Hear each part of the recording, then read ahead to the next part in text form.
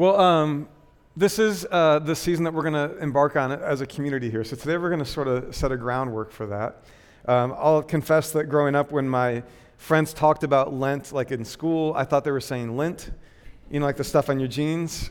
And I thought there was a metaphor there about like getting rid of the stuff that's stuck to you in the spirit. For a while, I thought that was what was going on. The word Lent actually just comes from the Old Saxon, from the Old English for lengthen, because it happens to occur during the season of time that we call spring, when the days are getting longer, especially when they're being helped by daylight saving time, right? So that's where the word comes from, but the deeper meaning of the season is a time of practice and preparation. And we're going to go further into what it might mean for us as we talk today. But I'm really excited for this community to press into the meaning of the season that we call Lent. And I would just say for you, like, regardless of what you believe or don't believe, or where you're at on the God thing or the Jesus thing or the Bible thing or the church thing, I would just invite you, like, maybe there's a gift for you in this thing that we call Lent, regardless of that, and maybe you can find your own sort of way into it. And we're just going to try to create a space for that to happen for everyone here now. Let's start with a story that occurred just this past week. A friend of mine gave me a phone call a little while ago, and he had stumbled into the opportunity to go and meet with someone that I would call an elder. This is a person known for their wisdom and insight, and a person who also happens to be much older. A person whose work has impacted me from a distance from a very long time, but a person I had never met in person.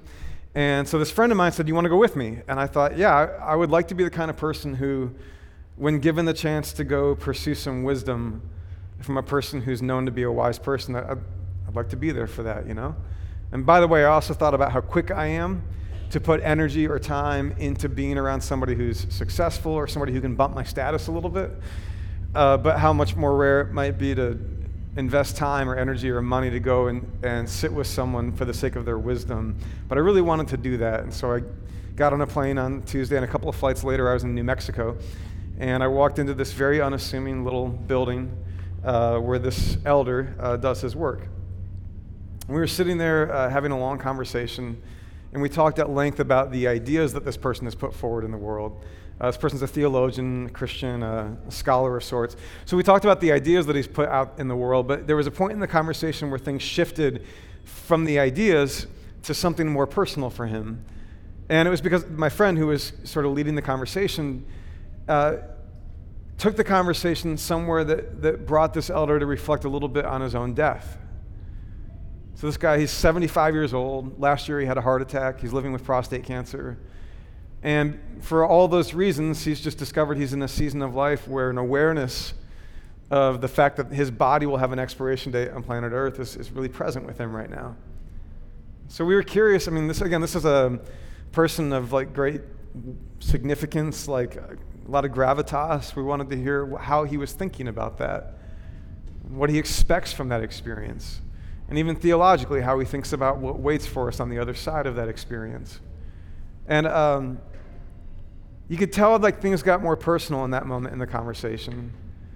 And he expressed a lot of, I don't know, about the details, which I really appreciated. But then the question was like, so are you afraid of that experience, or do you trust that experience? And it's like I could physically see a peace settle in his body. And he just said, every small death in life that I have embraced has enlarged me. He said, every small death in life that I have embraced has enlarged me. And so he said, I don't know what exactly to expect from that experience, but I trust that it will enlarge me. And I feel a great peace about that. I thought about that since I came home from that trip. When the subject of his death came up in the conversation, I sort of leaned forward on the edge of my seat, not just because he's a person whose wisdom I want to learn from, but also because death has been abnormally close to my family and our lives the last 2 months. Just a little over a month ago, my uncle, who's in his 50s, went in for a hernia procedure, and it should have been pretty common. In the recovery from the hernia procedure, it was discovered that he had blood clots, so he went back in for a procedure to deal with the blood clots. And then, with very little warning, he bled out on the table and he was gone. Sort of a freak accident of sorts in the procedure. So I got on an airplane and flew to Phoenix, and I straddled that awkward line between nephew and pastor. and did what I call helicopter pastoring, which is when you drop into a situation and you try to be a good pastor for 48 hours, and then I had to leave and come home. But that was pretty intense for me and for my mom and my dad, and of course for my aunt who lost her husband, and for my cousins. Well, at the meantime, while we were grappling with my uncle's loss, a very dear friend of mine was preparing for the possible loss of his mother. This friend of mine's 10 years younger than me, in his mid-20s, but his mother's cancer had come back. And so he'd been making frequent trips back to Ohio on the weekends to be with her, and then got the news from him that he had been there with his family and with her when they had to say goodbye. So I jumped in the car and drove to Ohio to be there for my friend as he buried his mother. And while I didn't know her and it wasn't my own loss, when you love someone like a friend and you see them burying their mother, you have a little bit of vicarious grief with them, right? And then just after that, then we found out that my grandfather was in ill condition and he died in Ohio. My grandfather is like, I think of him as that epitome of like Tom Brokaw calls the greatest generation, just like a strong, sacrificial man who had grit like no one I'd ever seen. And his wife, my grandmother, for years now, her dementia had gotten worse and worse, and he was just, with all of his will, going to take care of her, right? But there came a point where he finally had to relent from all of his stubbornness and allow my dad and his siblings to take my grandmother to a memory care place where she'd be better cared for, because it was becoming really, really daunting for him to take care of her alone. And my only read on it, it seems to me that my grandfather, his body was actually done about 2 years ago, but his will, just the sheer force of his will and his love for her, he was not going to let her down. And so he had been fighting every ailment in his body, but staying strong for her so that he could care for her. And it's like the day he found out that she was in a safe place, he faded really quickly, and then he was gone. So our family has had a lot of death around it. My friend said goodbye to his mom, and I was there in New Mexico this week sitting with this elder as he talked about his own death and about the idea that there wasn't much to be afraid of there. And I was thinking about how it is that we as spiritual communities or churches or Christians think about and work through death. And sometimes what I do when I'm working on a question or I'm wrestling with something is I'll Google it. I'm not a big fan of Google theology, but I'm fascinated by Google sociology. I'm fascinated by what you learn about the ways we think about things when you just plug a few questions into Google, or you look at the autocomplete, right? And you find out, like, en masse, as a civilization, like, what are the questions we ask? What's the language that we use for our questions? What kind of things come up when we bring these deep and important questions to the internet, right? And so I was doing a little bit of the poking around, and it struck me as I was Googling things like death and scripture, death and Christianity, death and faith. Granted, I'm not asking Google to teach me what Christianity teaches about those things, better sources. But I am curious, like, what people who are interested in those words are finding, right? And so I'm plugging these things in, and what strikes me is that, like, almost every result that pops up when you hover around those topics on the internet, almost every result that comes up has to do with comforting us. So it's like, here's 27 verses from the Bible that will comfort you if you are near death or if you've lost a loved one, right? And I'm a huge fan of comfort. I think it's a good thing to comfort one another in grief. I think the scripture has comforting things to say to us about death. But it strikes me that while, like, the vast majority of results that came back on Google were about comfort, that much of what the Bible tries to do with death is actually to confront us. That there's a difference between being comforted in the face of death and being confronted with the reality of death. And while I'm a big fan of comfort, it strikes me that much of what the Bible does around death is it actually tries to confront us. It tries to keep it in front of us in a way that prevents us from the illusions and the distractions and all of the ways that we try to ignore the fact that this is a reality to being human, right? And I think there might actually be something to be said for the confrontation. Let me take you to an example in the scripture where death is more of a confrontation than a comfort, where it's put in front of the human race. This is from the very, very beginning of the scriptures in the book of Genesis. So in Genesis chapter 3, the Bible tells a story that you've probably heard before about Adam and Eve and how they're placed in a garden where they can enjoy every good thing. And then God says there's this one tree that you're not supposed to eat from.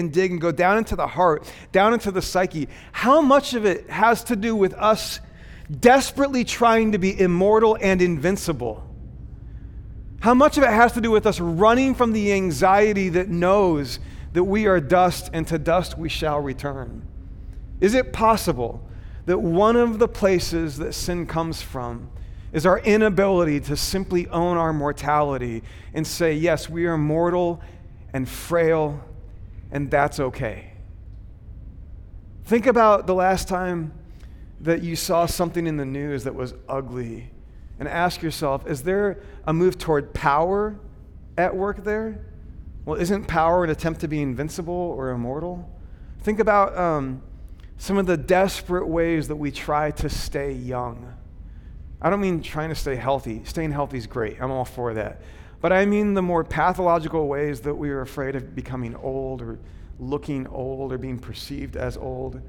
And think about how sometimes that fear, that anxiety leads to ugly things. I'm not trying to construct a systematic theology today. I'm not trying to pick a fight with Augustine. But I am just observing both in the Genesis text and in much of our experience, it seems that our fear of our awareness that we are finite, that we are limited, that we will come to an end, that you might be able to trace that to some of the darker, more broken and difficult things that we do, some of our compulsions, some of our addictions, some of the ways that we try to numb ourselves or distract ourselves. So if it's true that the ugly things within us break out of our lives into the world around us because we are having a hard time admitting who we are and what we are, then would it also be true that owning, claiming, acknowledging, embracing, facing, looking head on the fact that we are human, the fact that we are mortal, could it be that that's the direction to move if we want better, more beautiful things to come? Right? Like I'm actually wondering, what would happen if we as a community simply made peace with this, embraced this simple but difficult idea? I'm going to die. You're going to die. These bodies expire, and I wonder how powerful it would be to become a community in a world of denial, in a world that's running from that truth, how powerful it would be for a community like ours to own it, to embrace it. Now, I need to make a quick disclaimer here.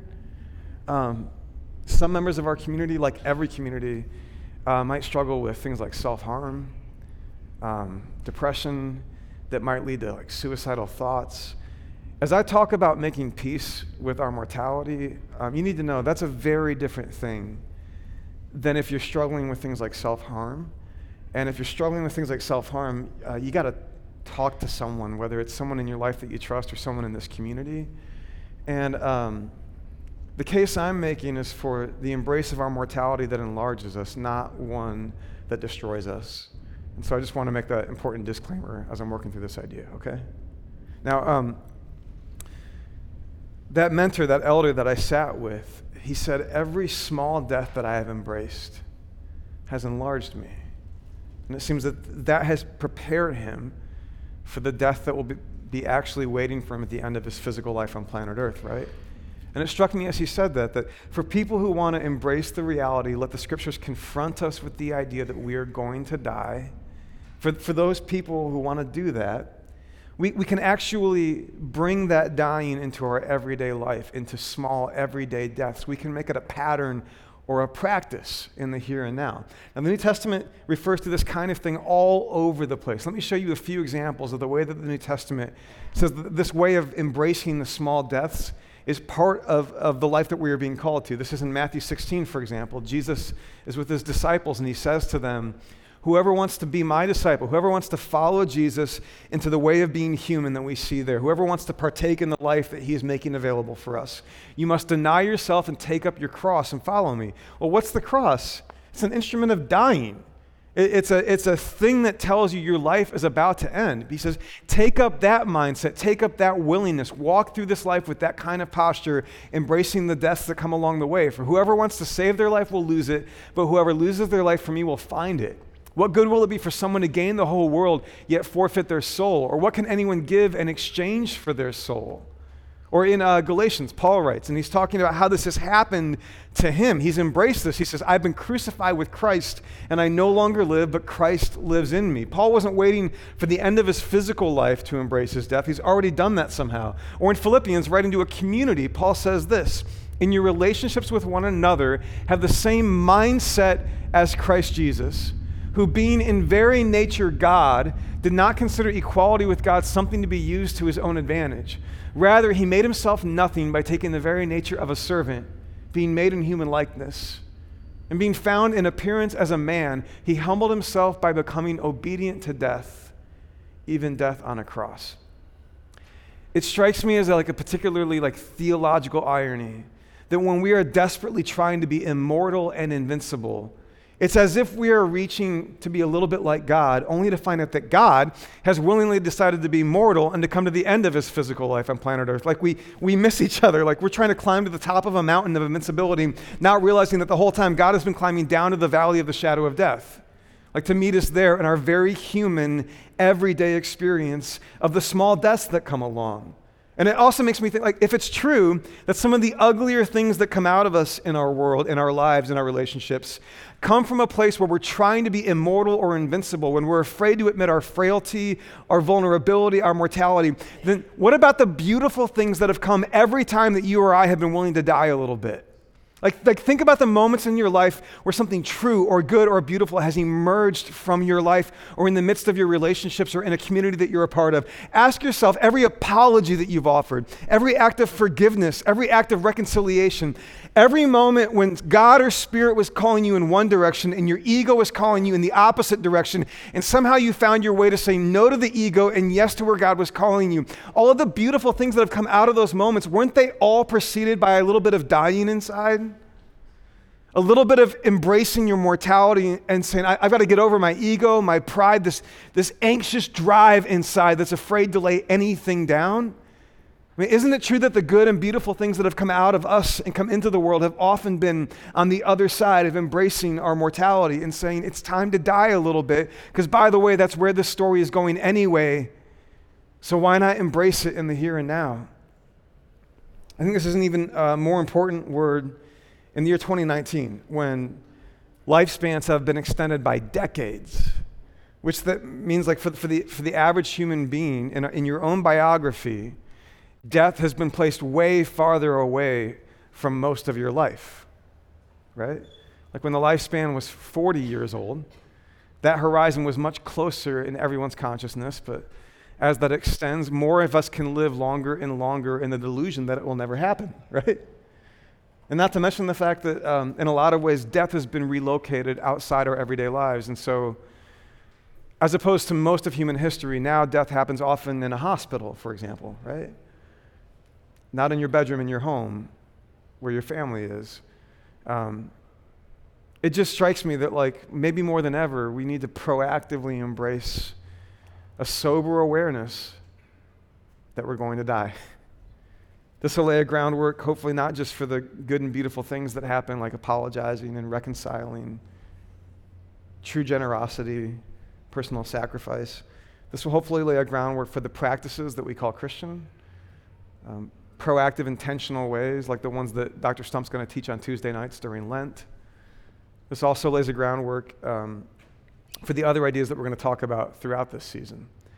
So we're calling this Lenten journey that we're going to go through as a church Out of the Ashes. And we're going to talk about the most beautiful things that are hiding in our most difficult experiences. This is actually, I think, in the very spirit of what Lent is. There's a writer named Bobby Gross who's written a book on the Christian year, which is another word for this particular calendar that we follow. And Gross says it like this: each year the season of Lent asks us to embrace a spiritual gravity, a downward movement of soul, a turning from self-sufficiency and sinfulness. In such quiet turning, we are humbled and thus made ready to receive from God a fresh and joyous grace. So we're going to talk about the difficult experiences of being human, first-person encounters that feel like, for example, I'm wrong. I'm on the wrong path. I'm doing the wrong things. We're going to talk about disappointment, that moment when your soul cries out and said, I had hoped for something different. We're going to talk about doubt, the sometimes terrifying experience that causes us to say, I don't know. I don't know about the most important things. I don't know about the things that I thought I did know. We're going to talk about doubt. And today we're talking about mortality, the fact that we can say as a community, I'm going to die. We want to come to two rituals or practices or sacraments today to help us embrace that. The first one is sort of often the threshold that a community crosses as it enters into Lent, and it's the imposition of ashes. Now, a lot of communities did this on a Wednesday, It's called Ash Wednesday.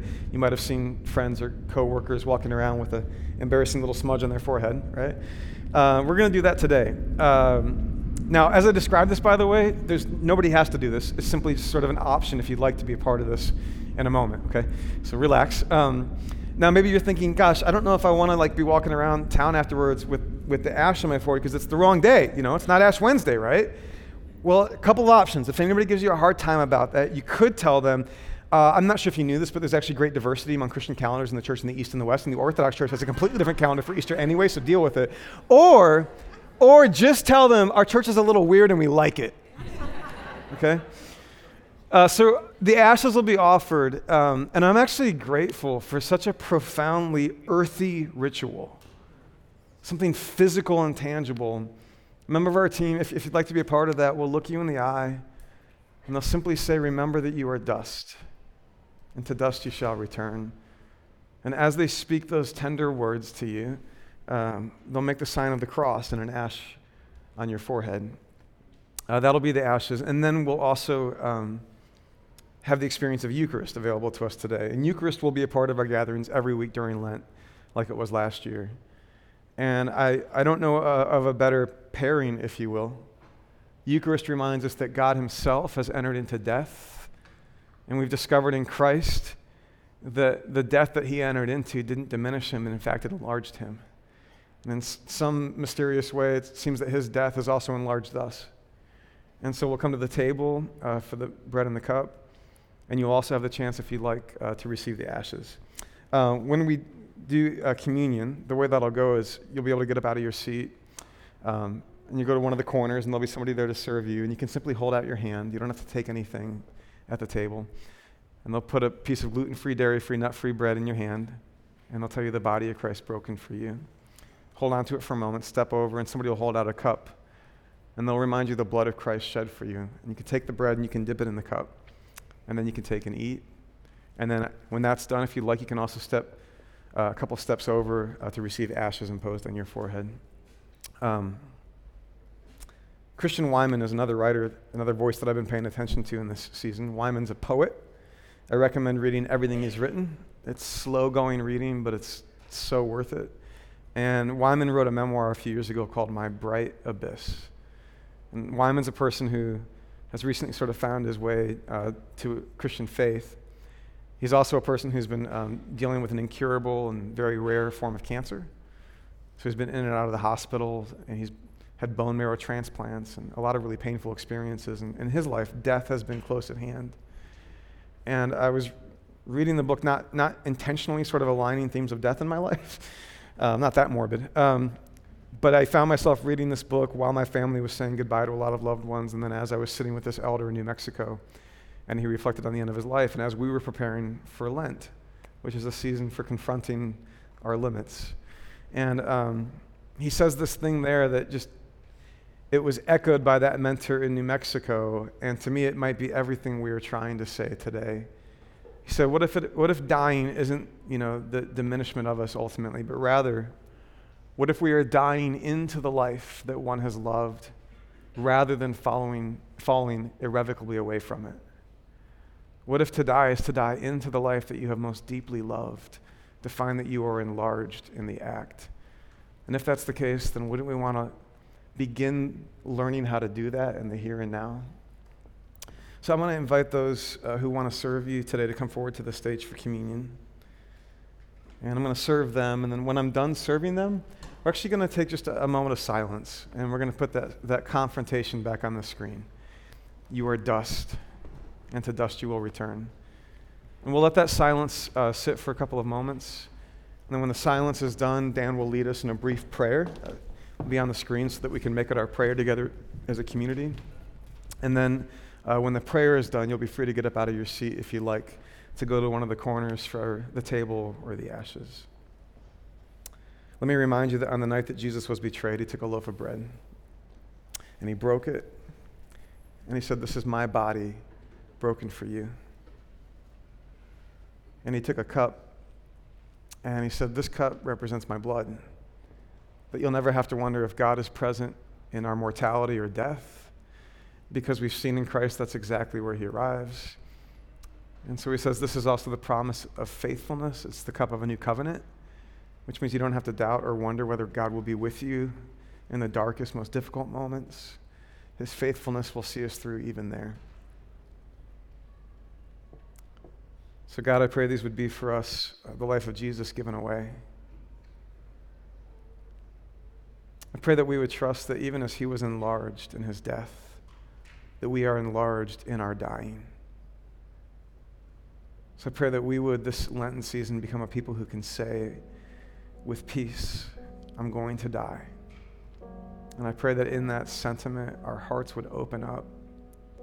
We would trust you more deeply, and we would walk more humbly and bravely, and that we too would be enlarged. I pray these things through Christ. And we all said, amen. The body of Christ broken for you, and the blood of Christ shed for you. The body of Christ broken for you, and the blood of Christ shed for you. The body of Christ broken for you, and the blood of Christ shed for you. The body of Christ broken for you, and the blood of Christ shed for you. The body of Christ broken for you, and the blood of Christ shed for you. The body of Christ broken for you, and the blood of Christ shed for you. The body of Christ broken for you, and the blood of Christ shed for you. The body of Christ broken for you, and the blood of Christ shed for you. Church, we'll just take a moment to sit and reflect on this confrontation. And then Dan will lead us in a prayer, and then you'll be free as you'd like to get up out of your seat, come forward for either the table or the ashes.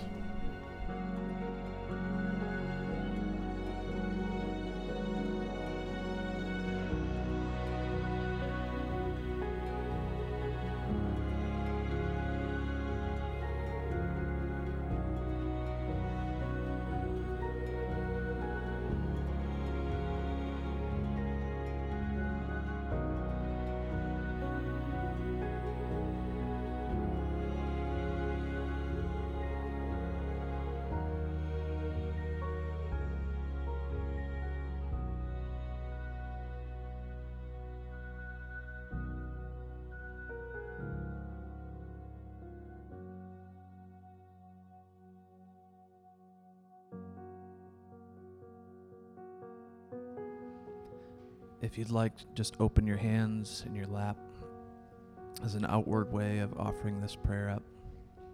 And let's read this together.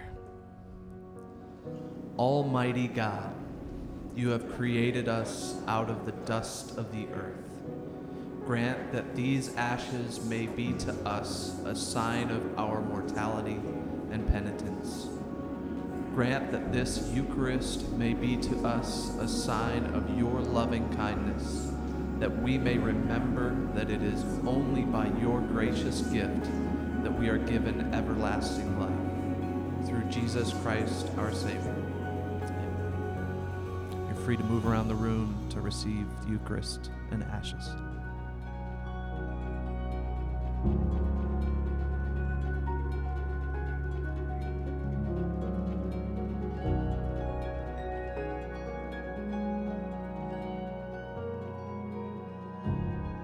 So may you discover that every act of dying enlarges you. May you remember that you are dust, and to dust you will return. Grace and peace be with you. Amen. Love you guys. See you next week.